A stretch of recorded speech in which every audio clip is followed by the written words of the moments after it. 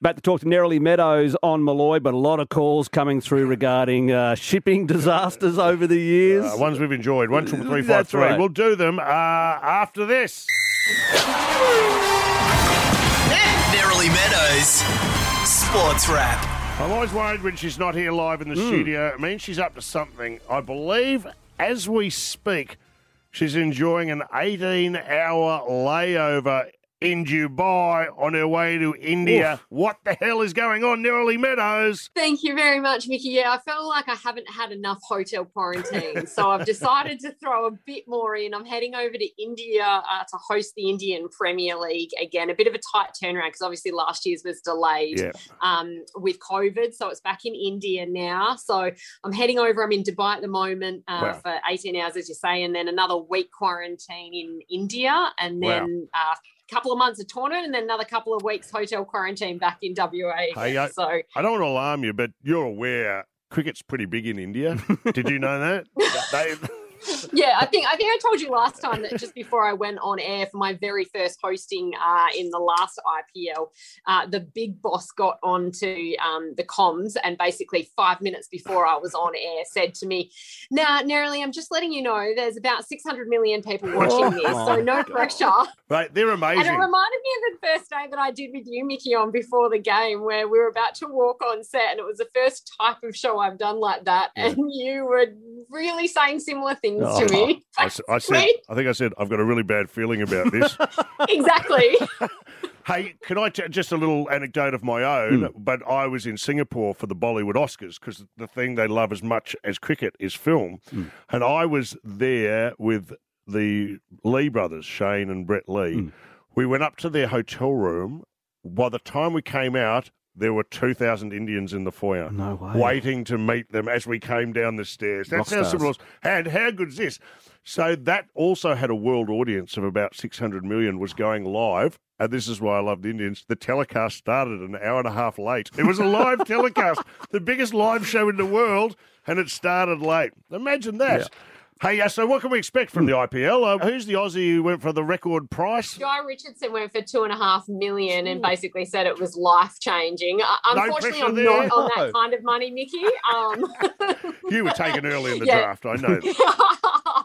But, yeah, all the usual sort of suspects are over there as well. And, plenty of Aussies in action. Okay. So Mumbai are the reigning champions, so they're the team to beat. But Maxwell switched over to Simon Kadich's and Virat Kohli's team. So he's at RCB this year. One of my favourite cities in the world, Mumbai. It's like a punch in the face when you get off at the airport, and it doesn't stop. It's unbelievable.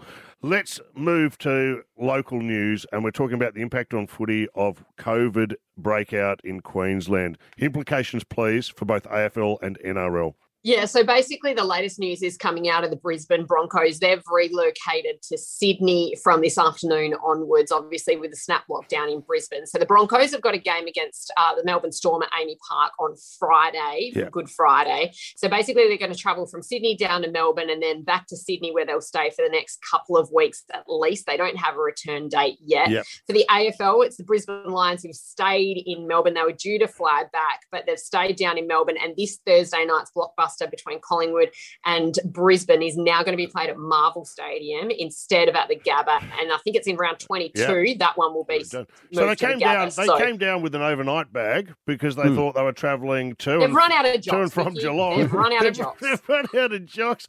If they did, what are we going to do? We should billet them out at our houses. I'll take Lockie. He can come round to my place. We need to give him some fresh clothes. I don't think he'll fit your jocks, Mickey. Triple XL. It'll be like bloomers for him.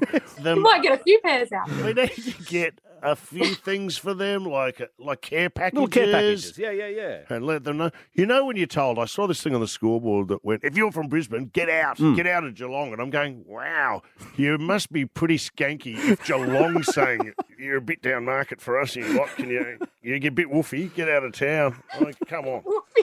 Well, you know what I'm saying. I want to ask you about the Formula One opener, which I watched live from Bahrain. It's a close result, but it wasn't a close race. This is my issue, because it comes down to strategies now.